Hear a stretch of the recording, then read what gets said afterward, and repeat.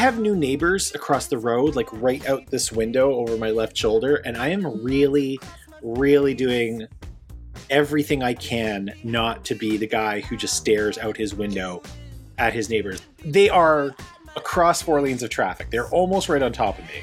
I just don't want to be that guy. But every time I walk in or out of the room, my eyes just go right into, their abode. It's a hard thing.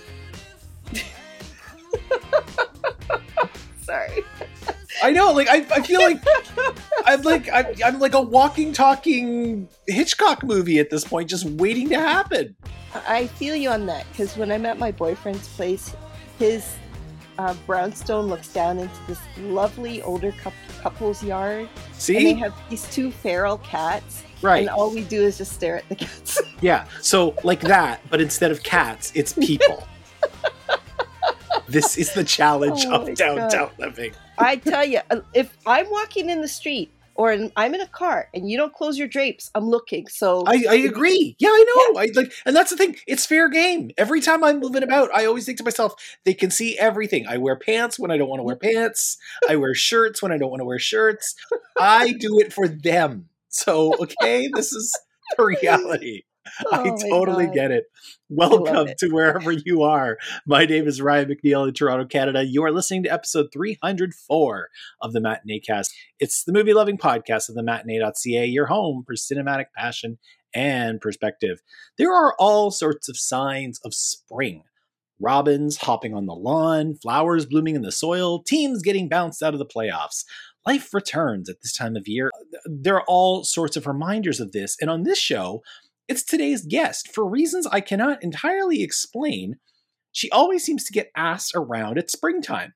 Sometimes to talk about great films, sometimes less than great films, but always between March and May. She's my own little robin on the bough, reminding me that life springs eternal. She is everywhere. She's a programmer at Blood in the Snow Festival. She's a programmer at Fantasia, and she's a local dear friend. Carolyn Morissette is here. How are you, Carolyn? Hello, I'm good. You finally caught me. Yeah, really. God. People who listen to this show and may not be a guest of the show, I don't know who does, who listens and is not a guest. Even the guests don't listen.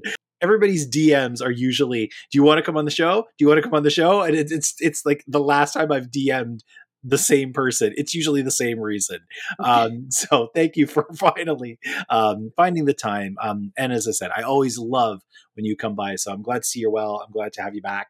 One of these days I'm going to bring you in the fall just to mix it up. Oh my God. If you could catch me. Yeah, exactly. On episode 304, we will be discussing Renfield. We'll be flipping the record over to play the other side. But first we need to learn more about Carolyn. This is Know Your Enemy.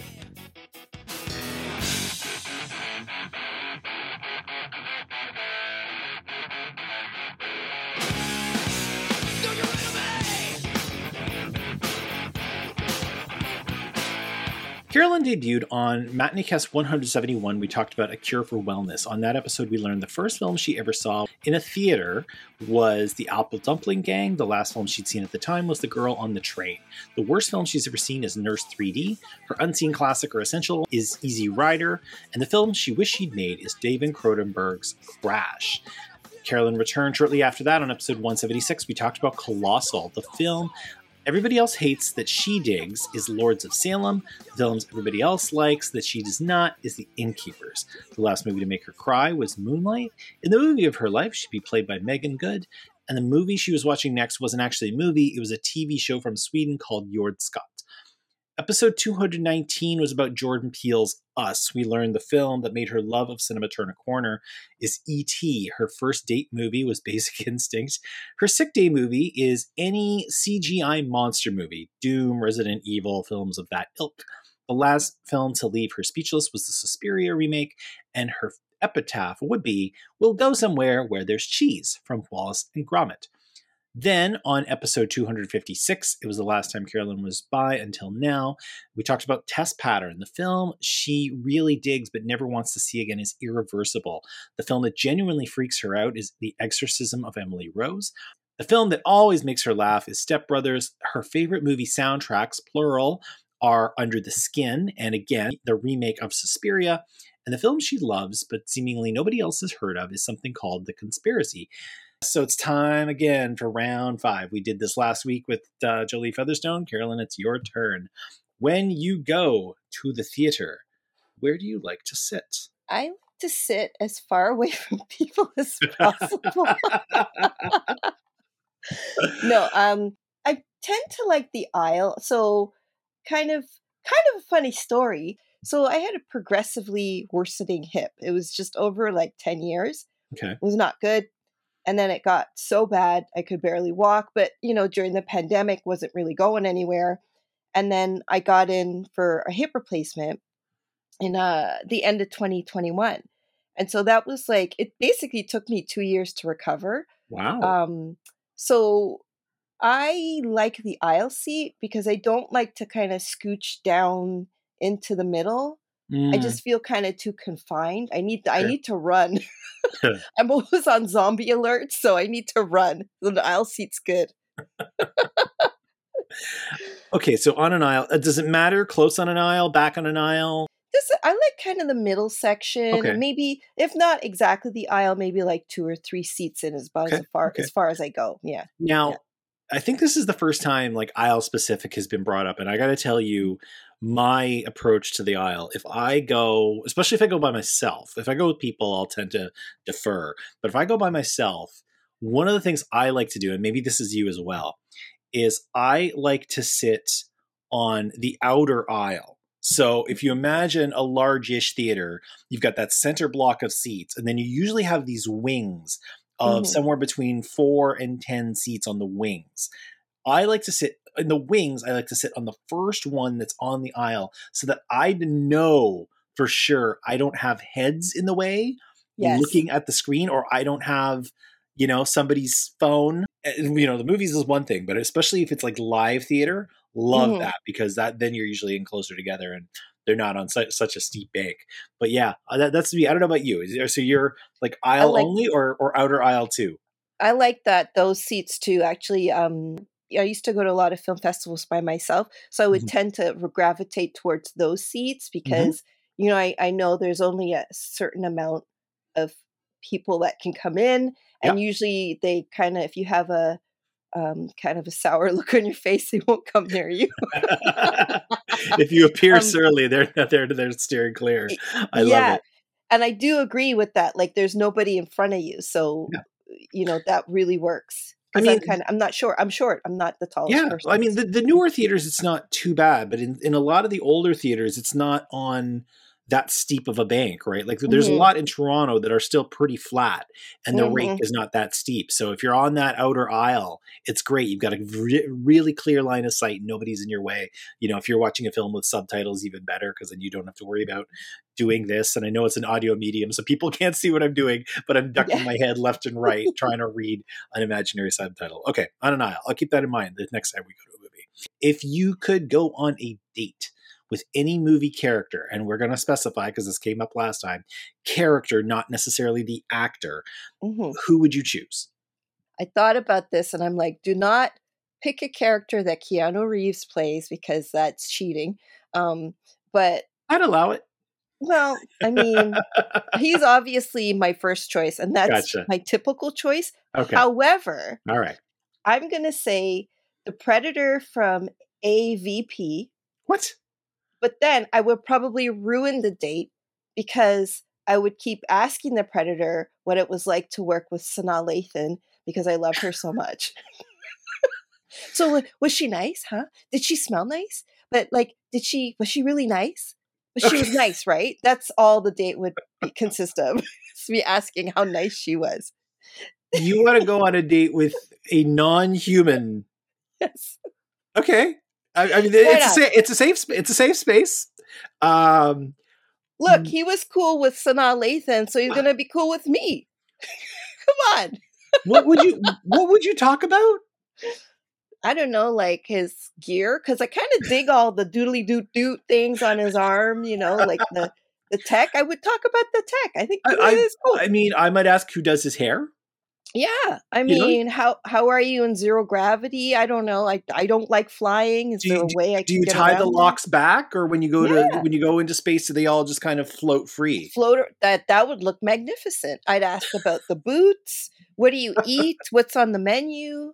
Well, How he do you eats brush your people. We know teeth? that. Yeah, You know? I mean, yeah, Yeah. okay. See, now you're applying logic to this. I could look, I'm good at that. Listen, 304 episodes into this, I don't know how many times we've done round five. This is a first. So, congratulations with that. Thank you very much. Okay. I'm going to enjoy coming back to that when we come back to round six. Um, I'm almost afraid to ask this now. Uh, Carolyn, what is the dirtiest film you have ever seen? I would say more shocking than dirty. I mean, there's tons of like X-rated stuff in it, but Okay. have you seen the French extremity film Baise-moi? Have you No, seen tell me that about one? this opus. The director is Virginie Despentes, and she is kind of into documenting marginalized people and marginalized women and like youth culture and that sort of thing. Okay. So it's about these two women who are just not treated well. They're like sex workers, and it's kind of like an X-rated Thelma and Louise basically. It was in the French extremity heyday, and it's just really graphic. There's a lot of sex, a Huh. lot of violence. You know, for all the shock value and all the sex and like the titillating stuff, it's actually quite sad because these women, they don't really have anybody in their corner. They don't really have like a way out, so they just kind of go berserk. They're like, you know, screw it, let's just go berserk, and like they go a bit of on a crime spree, and doesn't end well for them. But yeah, that movie I was like zoinks. I watched it. I was like, wow, they're putting that on film, and this is not a porn. Okay. Jesus. Yeah. So. I mean, it's always uh, kind of wild. It's amazing that you bring that up because I think back to how America had its very very strict code about what you could do in a film for the longest time, and how they had to really start dialing that down when international films became more and more prevalent. Back in the 50s and 60s, it was nothing like Besmois, Mhm. but it was still, with a more European sensibility. It was more like, well, why can't we show this in a film? I think that still exists in a lot of ways. Like I think that a lot of the so-called wildest movies I have ever seen are usually international films, just because they're Mhm. less puritanical about what they want to put into their films. I mean, I've never seen it. I'm now curious. So good work for all the reasons, not just Yeah. for Carolyn says it's good and dirty. As I'm looking around at it, I'm getting kind of shades of Bound.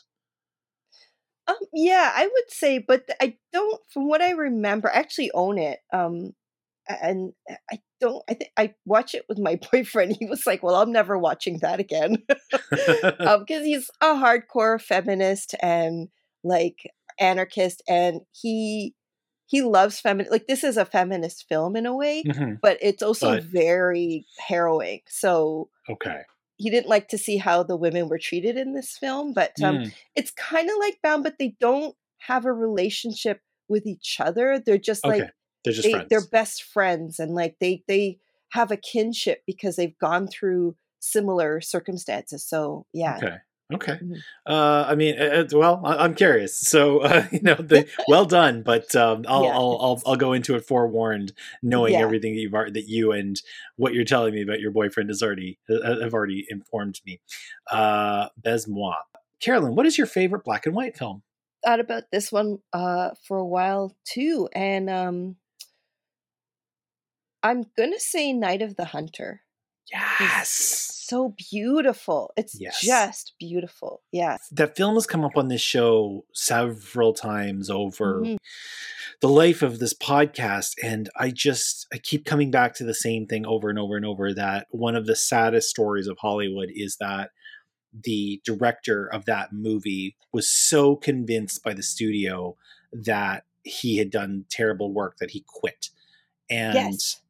I look back on that and I'm like, this is the sign to everybody, who suffers from imposter syndrome, who struggles to find their place in any industry, to believe in yourself, because the person who Mhm. created something legendary, like, that is the answer. When I ask that question, that is kind of the answer I almost always expect. Lawton, it was the one thing he did, and then he hung it up. Was there any reason why that one jumped out for you specifically?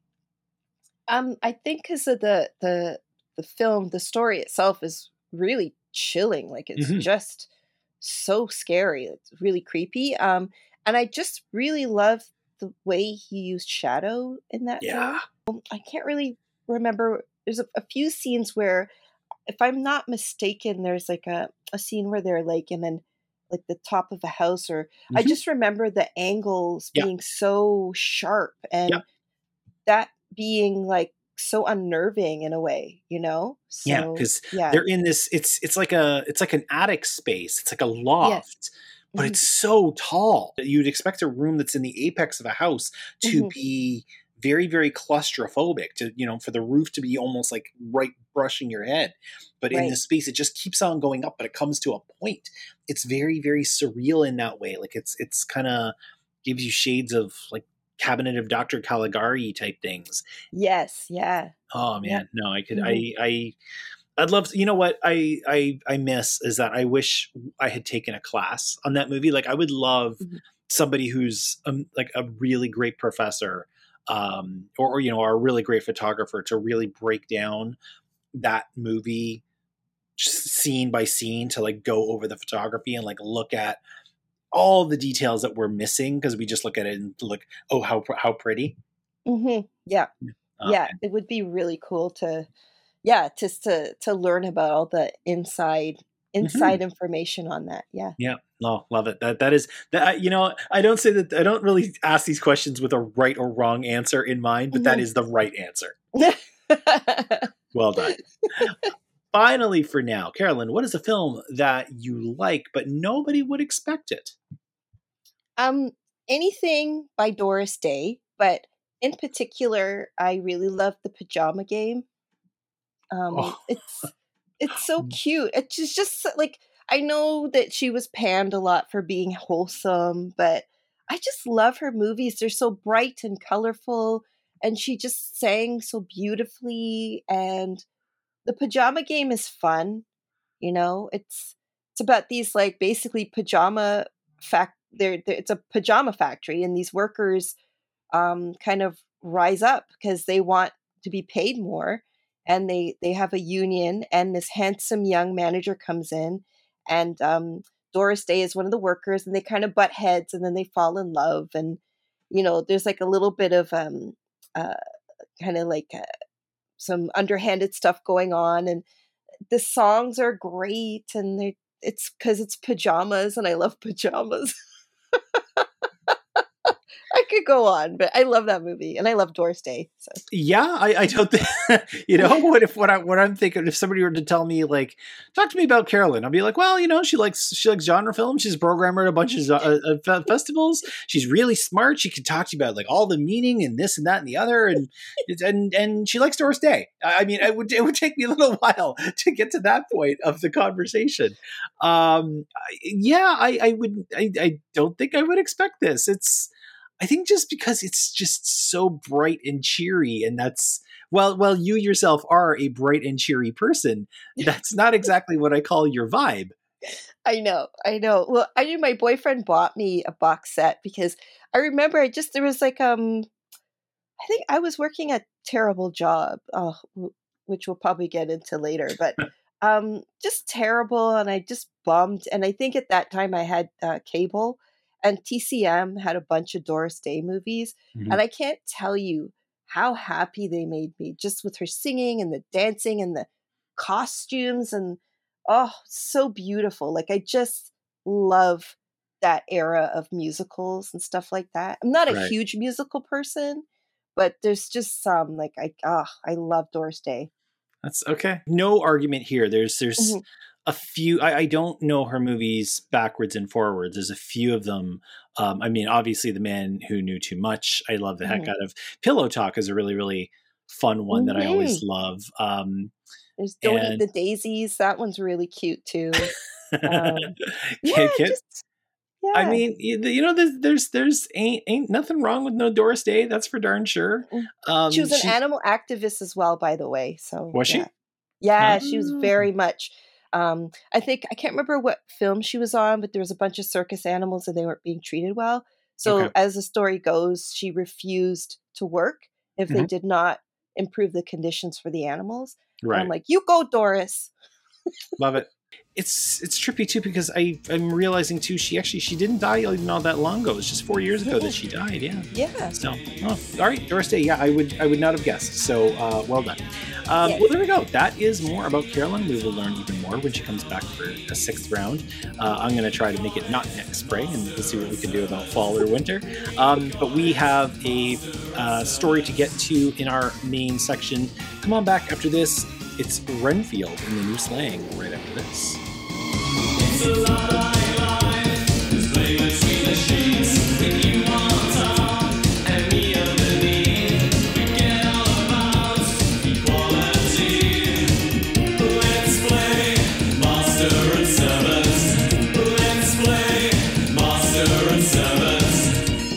Renfield is directed by Chris McKay. It's written by Ryan Ridley. It stars Nicolas Cage, Nick Holt, Awkwafina, Ben Schwartz, and Shohreh Aghdashloo. Renfield is about, well, Renfield, manservant and Guy Friday for Count Dracula. Like the actual Count Dracula. Children of the Night, I Never Drink Wine, that Count Dracula. 90 years ago, he helped Dracula escape vampire hunters and flee to the New World, which is where they've stayed, secluded and hidden in an abusive relationship. Now, in a new century, Renfield is starting to see the situation for what it is and trying to get out, which is easier said than done. You see, there is a family of drug lords that kind of run the show, and you wouldn't know it. Their paths cross with Dracula, and now they like him and want to keep him around. But others, like Renfield and a local noble cop named Rebecca Quincy, think that the undead should finally die and are determined to put him in the ground. What I have loved, capital L loved, about having film fans like Carolyn in my life for the last 15 years or so is the way they have been able to help me learn more about genre film. These silly and gory little trifles where things go bump in the night can often get a bad rap, but they can also be more. So, Pop Quiz Hotshot, is Renfield more? And if so, how? I don't think so. I think you just have to take it for what it is, Okay. you know? You I'm glad can't. I was hoping that you had something because that was what I came away from it with as well. Was I went into it hoping that mixed in amongst this silly, bubbly little gross out horror comedy that there Mhm, might be a little bit more philosophy in there. mhm. I'm like, well, Carolyn's smarter than me. Maybe she saw something that I didn't, but I'm glad to know that I didn't miss anything.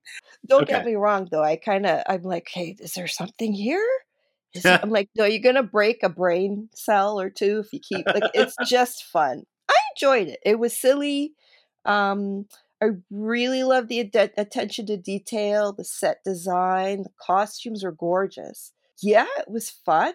I didn't expect it to be so, like, action-oriented. That's one Yeah. thing I was shocked about. Yeah. No kidding. And I didn't think that, Awkwafina and Nicholas Hoult had that much chemistry. I wasn't sure No.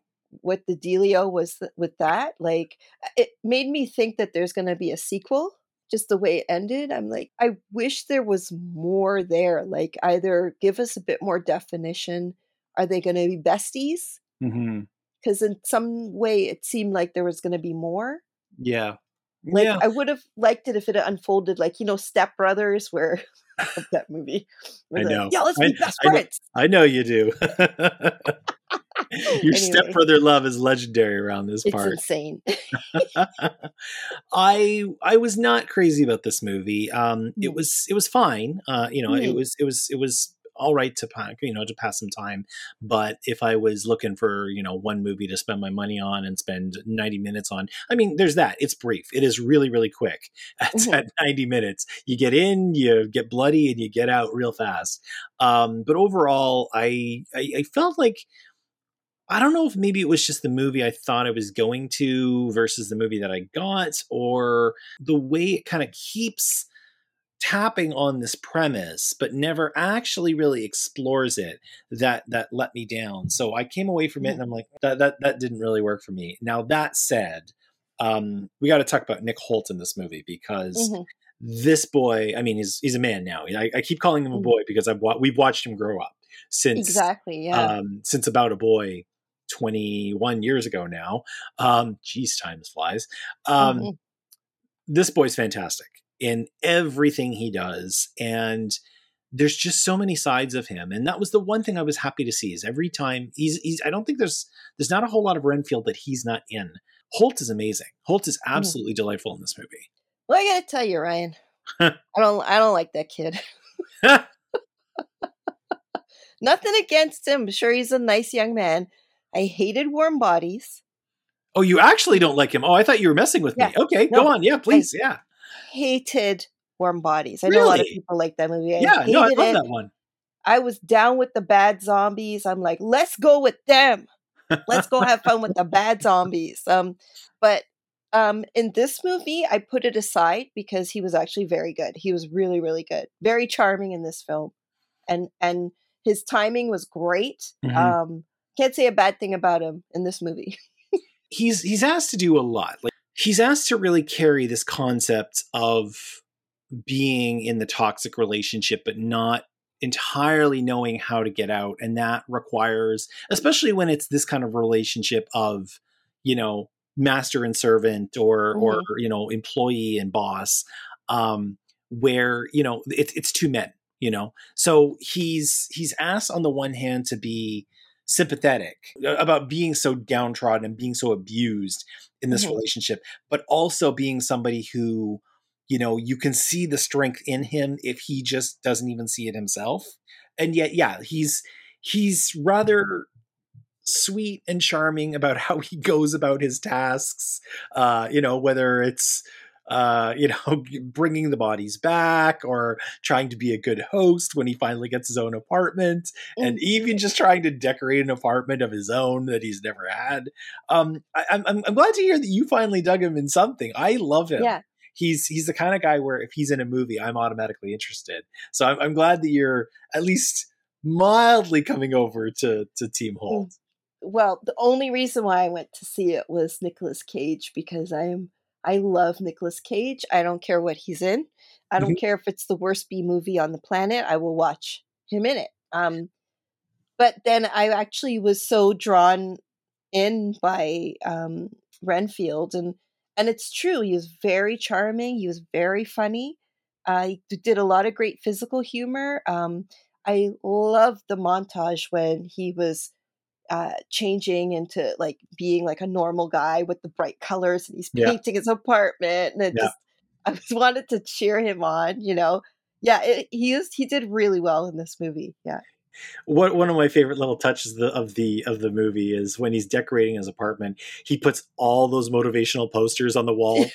Yes. Like all those ones you tend to see in like a library or a bad boss's office. You're like, oh boy, you're so like, on the one hand, you're like, dude, we maybe dial it back a bit, but you're like, you know what? Do you're figuring this out. You'll get there. Yeah. Yes, absolutely. Strive, like do everything that those posters say. Yeah. You mentioned, of course, Nick Cage, and I gotta be honest, I thought in this movie he was actually far more subdued than I thought he was gonna be. I think a lot of people they were kind of upset that he wasn't in it more. But I mean, hello, it's called Renfield. Right. It's not called the Nicolas Cage's Dracula show. So, he did his thing, which was incredible. And those black and white sequences at the start of the film were gorgeous. Like, I just thought that was so well done. And he just, it looks like he had so much fun in this role. Why not, Yeah, I mean, I'm sure that when I'm sure that when his agent came to him and they're like, so they want you to play Dracula. I can only imagine just like how overjoyed he got. What I love is half the work is already done for him because his face is that shape. Mm-hmm. Just when he like steps onto the set, he's already like fully embodied. But you're right, he didn't go too cuckoo bananas as Dracula. I mean, you know, on a Cagean scale, Mm-hmm. he's Yes. somewhere down. He's somewhere down around a 4 or 5. He's not. Yeah. I mean, and even when it comes to Cage playing vampires, it's actually still pretty low. Mm-hmm. And that's kind of what I love about him is as a weird as he is, and let us not mince words, Nick Cage is a weird bloke. Mm-hmm. He still knows how weird to get at any given moment. Yeah. He can he'll dial it up and dial it down, whatever he needs Yeah. within his weird energy pack. Mm-hmm. You know? Mm-hmm. No, but he was great. And I have to um, give it to the costume design too, because he just embodied it when he was in the outfits. And like, he really did kind of give that Bela Lugosi creepiness. And he was so good. Like, I really thought the chemistry between those two was really good as well. Yeah, I mean, even right down to the makeup too. Like you don't have, like as I Hmm. said, his face is the right shape, so you don't have to go crazy.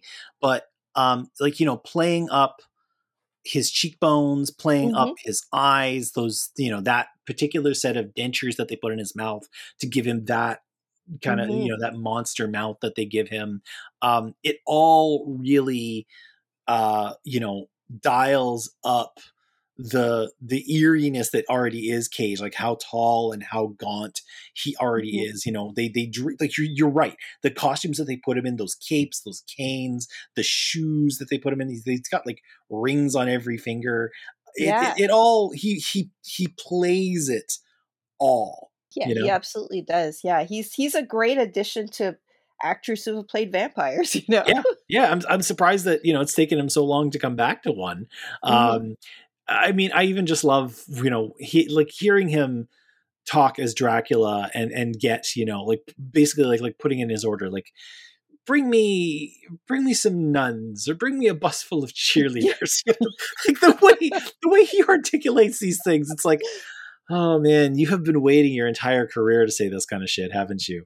Yeah, exactly. Like I don't know. I think that's why I really enjoyed this film. Yeah, I mean there were some issues with it, but yeah, it's just fun. I actually had popcorn too cuz it's a popcorn movie, you know?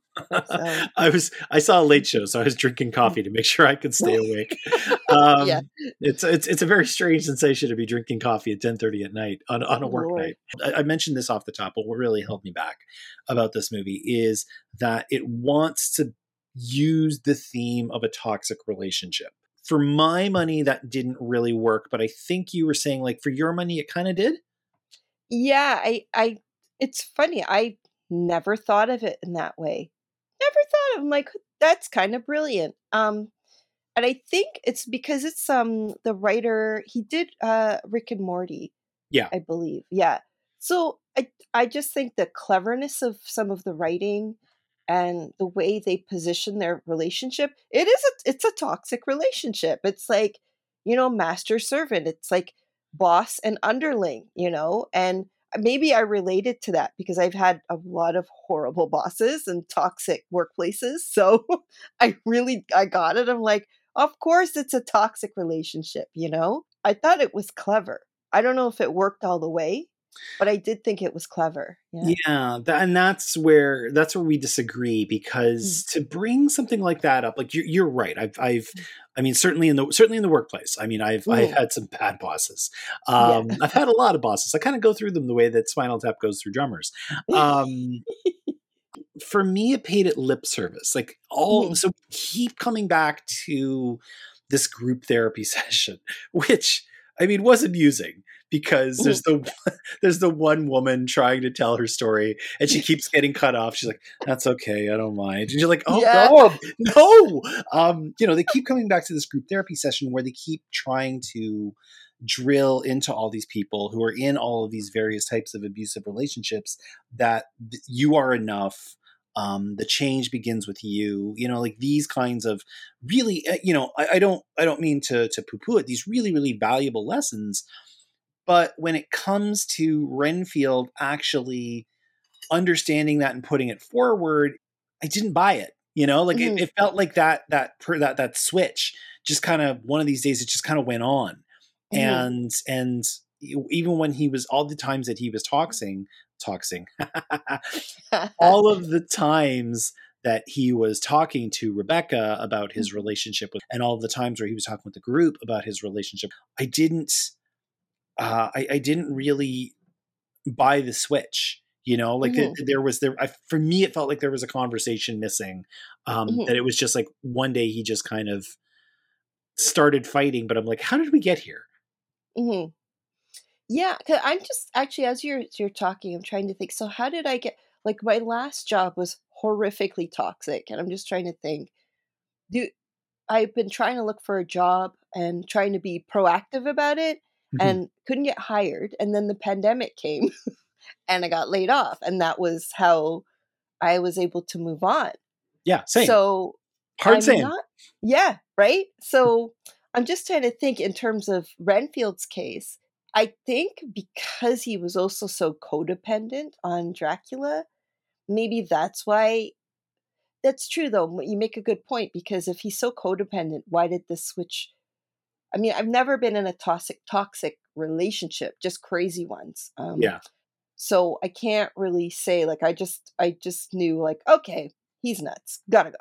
That yeah, was yeah. for me as a self-preservation type thing. So maybe it dawned on him in that way, but it's true because we don't really see where that turning point comes. And that's the thing is Mhm. that I really like that idea. Like that was Mhm. actually what drew me into Renfield, along with the fact of like let's explore this, Mhm. tertiary character in Dracula. Like usually when people talk about Dracula, they talk about Count and they talk about Mina Harker and Jonathan Harker. They Mhm. probably talk a lot about Van Helsing. They don't really come back to Renfield an awful lot. To which I wager if you asked 10 people, they wouldn't even be able to name that he was in the original Mhm. story and how. Mhm. Even though he's in like every version we've seen on screen. So I Mhm. loved the idea when I first saw the concept and saw the trailers that we were going to get into this terrible dynamic between master and servant, between subordinate and boss. Mhm. But I'm like, I wanted to get there just a little bit more. Like they were so close, but for something that we're talking about more and more as time goes on, and we're really discussing, what a relationship, whether it's personal, whether it's familial, whether it's professional, what it Mhm. should be. I'm like, you're so close. Just give me one more scene, and you've got it. Yeah, because I think we're supposed to go along with the fact that we see Rebecca kind of save the day, and maybe that's the point for him. I don't know. He thinks she's so heroic. I guess maybe he wants to emulate his strength, but in a good way for good. I mean, it's noble. Like she is, Yeah. her whole story is, she's trying to live up to what her father did as a Mhm. law enforcement officer, in trying to do good in a town that is ferociously corrupt to the Mhm. point where a vampire can come into the power structure and it doesn't really change anything for the worse. Yeah. They're like, sure, come on in. Yeah, Oh it yeah. just it amplifies things a little, but generally speaking, it's like, yeah, they're not really digging into the toxic relationship. That was one thing that threw me. The other thing though that really threw me was this movie is violent. Mhm. Now, yeah, it's cartoonish violence, but this movie is violent Yeah. over and over and over. And I was like, dear God, when is this going to stop? Were you expecting that? Did that jump out for you? Were you like, yeah, okay. I mean, you've seen a lot of stuff. You've seen way more Yeah. stuff than I have. But like, how did that get received in the eyes of Morissette? Yeah, that was pretty bonkers. I was like, I kept like, it was actually it was a pre-screening crowd and they were really receptive. I So bet. there was a lot of like, oh my God, like, oh, like the arm ripping scene and like heads flying. And so it was pretty nuts. Um, I have to say, not in a bloodthirsty way. I don't know. I watch so much horror. I Yeah, yeah. guess I'm desensitized, but it is it's fun in a way. But after a while, I'm like, oh my god, they are going all the way with this. They're not letting up. I think Yeah. I think that's what got me. It's like, don't get me wrong. I've seen plenty of movies where these kinds of fights happen, and when I say these Mhm. kinds of fights, we're talking like Dracula turns himself into mist, goes Mhm. into a person and explodes him from the inside. And Yeah. you're just, like the camera is covered in blood. There are Yeah. several scenes where people's arms get ripped off and then they are impaled on their own arm. Yes. When I say that this film is violent, I am not being, a sensitive little flower here. It is cartoonish and outlandish, but they earn it every time. I think what really made it a little too much for me was that we get it early. We get it quite early. We see the kind Mhm. of violence that it's going to go for, but then we come back to it several times. If we're going to do that kind of sequence, if we're going to do Mhm. those kinds of set pieces, Mhm. you got to get your money's worth out of one. Whether it's the Mhm. first one, the last one, or maybe even I'll spot you the first and the last one. But there's a lot of that. Like by my count, there's at least four in 90 minutes, which is a lot of blood. I know it's a vampire movie, but wow. Yeah, and that scene when they're in the apartment Yeah. complex and then the fight's over and she kinda jumps onto Yep. the pile of bodies to Yep. get down. Yep. Yep. Yeah, that She was a lot. says, Yeah. I know people in the world, they say, it's okay. I've seen worse. This is going to be my worst. Yes. And I think in my head, yep, this will be. Yeah, it was absolutely yeah. There was a lot. There was a lot of that. I think everybody in the theater was like, "What the hell?" So, maybe that was their kind of, surprise element is that they think it's gonna be this, like, jokey comedy, Yeah. and then, I guess they pulled the rug out from under us, so, yeah. I mean, it's a vampire movie, so I'm not expecting. Like, so I'm not sitting down Titties. expecting that I'm going to watch Tar. You know what I'm Yeah, saying? Like, yes. I expect blood. I do. And I Yeah. expect violence. I do. I don't expect quite that level that we got over and over and over. Mhm. So, And there was a lot of loose ends. I don't know if you and there's a lot of, nods to other films as well, like, there's a Suspiria moment, the original, mhm. when they introduce, Ella Lobo, and they've got, like, that screen and the shadow, Yep. right? Yep. And the different colored lights, but they never this is why I think there's gonna be a sequel, because they never go back to what she was doing. Right. Yeah. No, I mean, that was one of the things that kind of made me scratch my head is Mhm, for how absolutely wonderful Bella Francesca Lobo, played mhm, by Shuri Agadushlu, was. And I mean, the woman is incredible. Anything she does, she's fantastic. She has yeah, such presence. Her mhm, voice is incredible. mhm. I felt like the movie didn't give her enough to do. I agree, yeah. She's incredible, and I would have liked to have seen her interact more with her son, who was so slithery, he's just so gross, you know? Yeah. I wanted to see her interact more with Dracula. Like Mhm, here's this monster that's been around for millennia, and here's this woman who is absolutely in charge of mhm, it's a drug ring, so she's pretty damn evil herself. But she's mhm, so poised and so in command of all of these boys under her. Like, like that's the thing. Any of the guys who come in contact with her, you're like, oh, you are a small man in mhm. comparison to this woman who's really running the show. I wanted more between them. You know what's funny too is that she plays, I guess, a carbon copy or like an opposite Mhm. role. So the similar role, but she does things for good and Run Sweetheart Run. Okay. It's it's on I think Amazon Prime. I'll have to look But for it's it. yeah, it's a horror. It's about this young woman who basically is on the run. I won't spoil it, but Okay. yeah, Shora is really incredible in that film, and she plays the same like a similar character, but she's a good guy. It's really interesting. Well, and she's in Yeah. your, she's in your heebie-jeebie movie, The Exorcism of Emily Rose. Yes, yeah.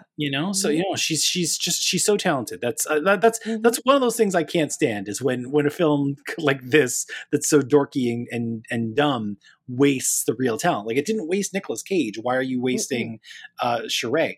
I guess that's my thing. Is I wonder too.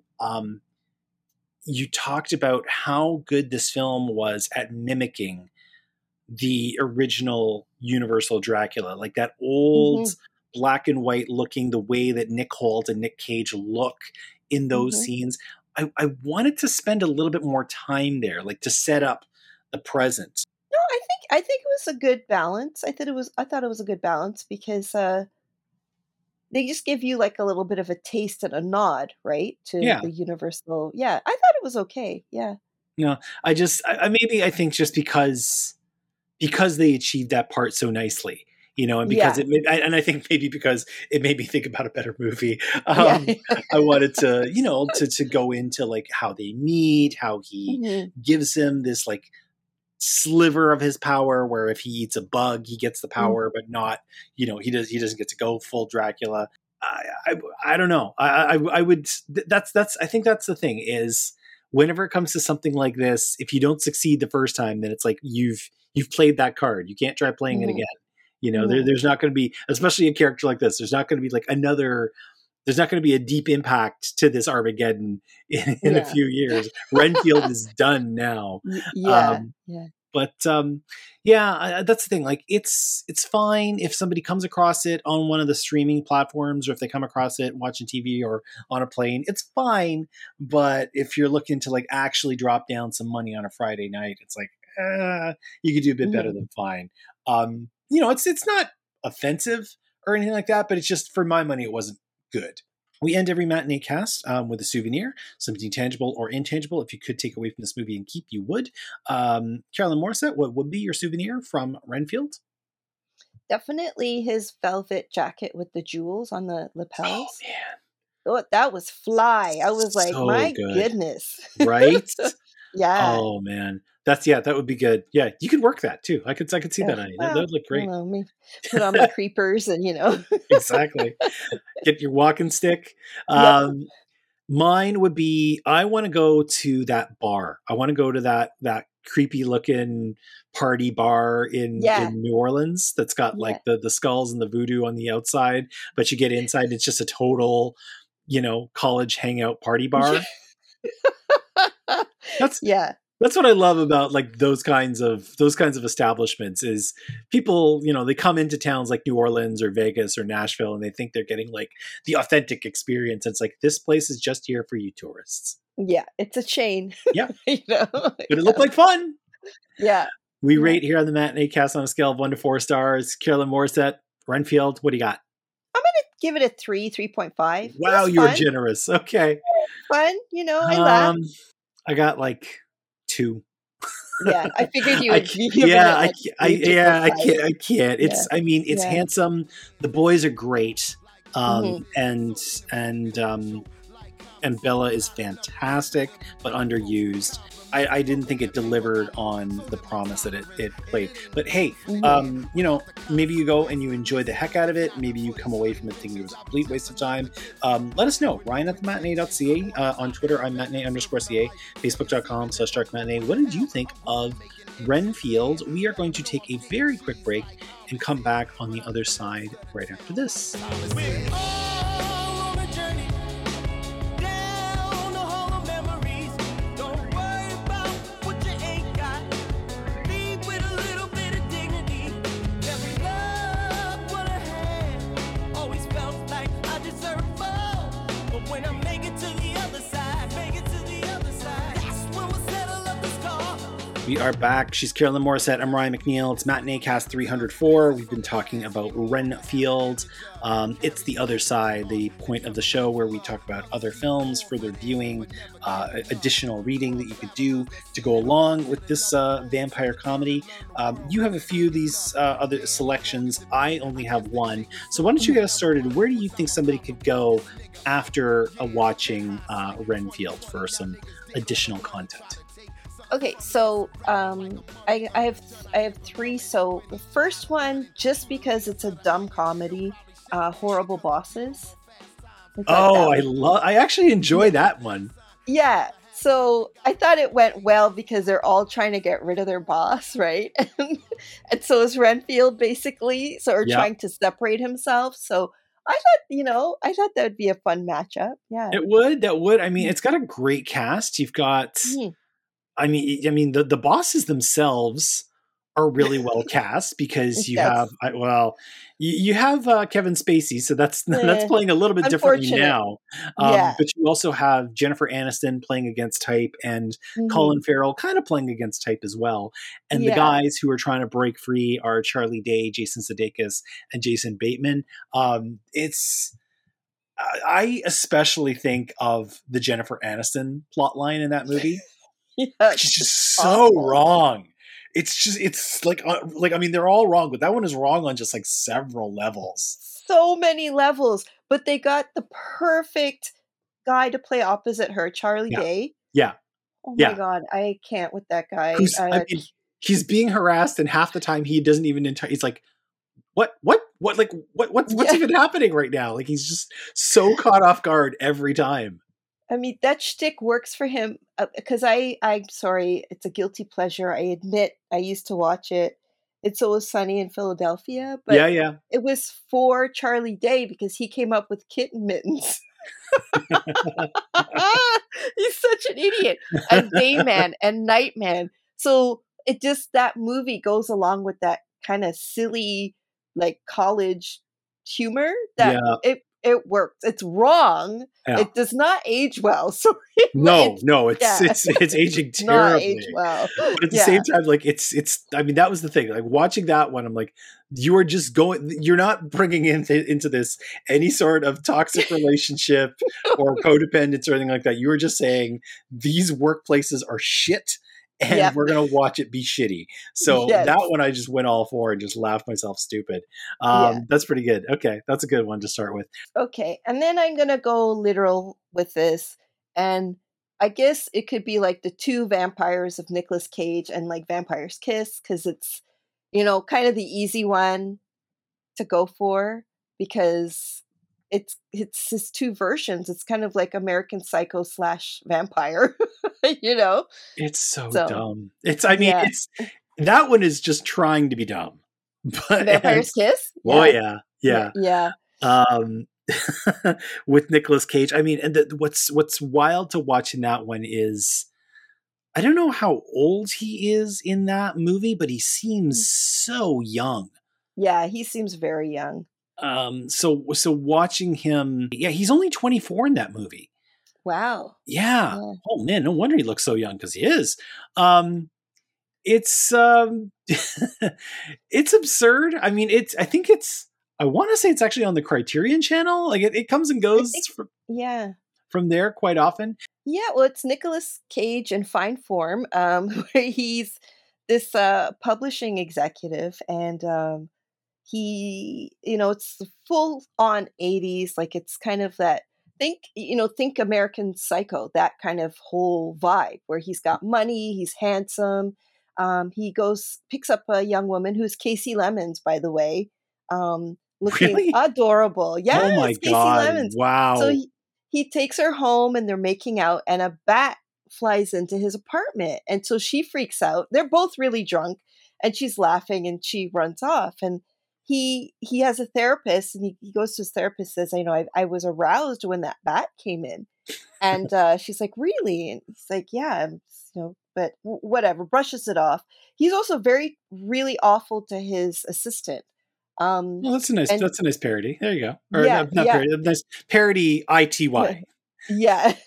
Yes, exactly. And so he's terrible to her, and she has to find this contract. And it's like it's a very old contract she has to dig through. He's really abusive towards her. Actually, it was kind of triggering for me. I'm like, wow, I experienced that like Yeah. with two bosses, very awful. And so he starts to think that he's a vampire, and before that he meets Jennifer Beals, goes home with her, and she turns out to be a vampire, or so he thinks. And she bites him, and then he thinks he's turning into a vampire, and he gets progressively more insane as the movie goes on. Which is And saying something because it's Nicolas Cage. yeah, it's like fine. It's like, I guess, quintessential Cage rage is what I Yeah. would call There it. you go. Yeah. Ah, very nice. Yeah. Very nice. Yes. So it's watching him mentally decline. So it's, yeah, It nuts. it is adorably stupid. Yeah. You know, like, please, people, like, understand what you're getting into. It is spectacularly dumb, but this is dumb in a very delightful way. It's not that Mhm, violent. mhm, It's just, it's so absurd. This is where Nicolas Cage actually, in oftentimes, goes full Cage. You know, back when we didn't entirely understand what that was yet. This is when he's doing things like Wild at Heart and Raising Arizona. This is in that era of Cage, and yeah, mhm. Vampire's Kiss. It's I mean, it's like the ideal double feature to go along with Renfield. And that's the thing. Between the two, I'd rather watch Vampire's Kiss again. That's for darn sure. Well, Mhm. mine was, I went with the route of mimicking an older film in a newer film, and mine, I kind of feel like, just vanished. I went back to 2000, to a film called Shadow of the Vampire. Do you remember that one? Oh, yes. That's amazing. Yeah. With John Malkovich and Willem Dafoe, and Mhm. it's about the making of Nosferatu, where they brought in this theater performer named Max Schreck, who nobody had ever seen before, and near as I know, nobody ever saw again, that became this iconic version of Nosferatu that we see in the silent era film. And Willem Dafoe just gets so into it in the Mhm. very, very best way. Like, he's got these long nails that he constantly, like, scratches together. He's done up all, like, he's got the bald head and he looks all gaunt. John Malkovich is actually reasonably dialed down. Like, Malkovich Yeah. is another one that can get off the hook Yes. really, really easily. Carrie Elwes is in it, so there's this neat little meta callback to Bram Stoker's Dracula. Within the movie, he kills someone, and what I do remember is that Murnau, played by John Malkovich, yells at him. He's like, "Why couldn't you kill somebody useless like the writer?" And he goes, I'll eat him next." It's such a fantastic movie. It's like vanished. It showed up in 2000 and then just, like, poof, disappeared. I don't think I've ever seen anything else by the director. It's not the kind of movie that I hear people talk about anymore. You've seen it, obviously, Yeah, I loved Willem Dafoe in that. Oh my god, he was so good. right? Like, he really hammed it up too, Oh you yeah, know? Like, yeah. it's so good. Yeah, he was allowed to go, like, completely off the hook with it, like, Mhm, really, really get into this weirdo who happened to have been cast in this movie that nobody mhm. ever heard from again. Defoe was actually nominated as Best Supporting Actor for that movie. It's so good. The guy who directed it, um, Elias Mergi, he did Suspect Zero after that, but after, like, he just kind of vanished. I don't know what happened to his career or what, but it's such a shame, because kind of like what we were talking to earlier on in the movie with Charles Lawton and um, Night of the Hunter. Now, don't get me wrong, this is not Night of the Hunter, but Right. same sort of thing. Like, somebody does something great and then they just disappear. It's always such a shame. I'm way overdue for a rewatch of Shadow of the Vampire, so I think I got to go back to Mhm. that. You said you Yeah. had one more. What's your third other side to go along with Renfield? Just for a nod to Aquafina, I was gonna say, like, Shang-Chi and the Legend of the Ten Rings, just because it's Sure. action, and like he kind of finds his, power and his heroic spirit and his superhero powers. So I felt like it kind of works too. Yeah. I'm there with you. I know that Aquafina is labeled as problematic with the way that she speaks. Yeah. But her as an actor, I must admit, I have really, really enjoyed the kinds of varying stories that she has chosen to do throughout her career. Like, I mean, she's doing something, as I said, like, I found that this movie really, really silly. I found this movie, like, you know, spectacularly dumb. But I mean, Aquafina in it, she was doing great. Like, I was actually enjoying everything that she brought to it, for sure. And I wouldn't hang its, you know, any of its failings on her. But then she does all these other types of movies, whether it's Crazy Rich Asians or Ocean's 8. I love her in Ocean's 8. She's just glorious in The Farewell. You know, that's still her best part. And when you get her in a Marvel movie and she plays, you know, kind of the Robin to Zhang-Chi, it's really quite a lot of fun to watch what she does in that sort of film too. Yeah, I thought it was, you know, be fun. I know she stopped using the language and talking in the way she used to talk. I noticed she stopped that. She probably heard the tweets. Yeah, so I know she stopped that, but I don't dislike her. I think her show was funny. Yeah. No, it's a good one. I mean, anytime she shows up in something, even for just a few minutes, I think what I like about her is she always seems to know, kind of like what we were talking about with like Nicolas Cage. Like, she knows how far to push things. You know, like how crazy she can get at any given moment. Because she can get really, really zany if people want to let her. Yeah. But she always seems to know, like, she can read the room, right? Yes. Now. Yes, she can. Now she can. Yeah, now. Well, there we go. That's a short and sweet episode 304 of the Matinee Cast. I'm so thankful that Carolyn Morissette was able to come by. Come on back on Monday, May the 8th for episode 305. We will be discussing Beau is Afraid. We might be discussing Showing Up, but I think we're going to be discussing Beau is Afraid. Did you see Beau is Afraid?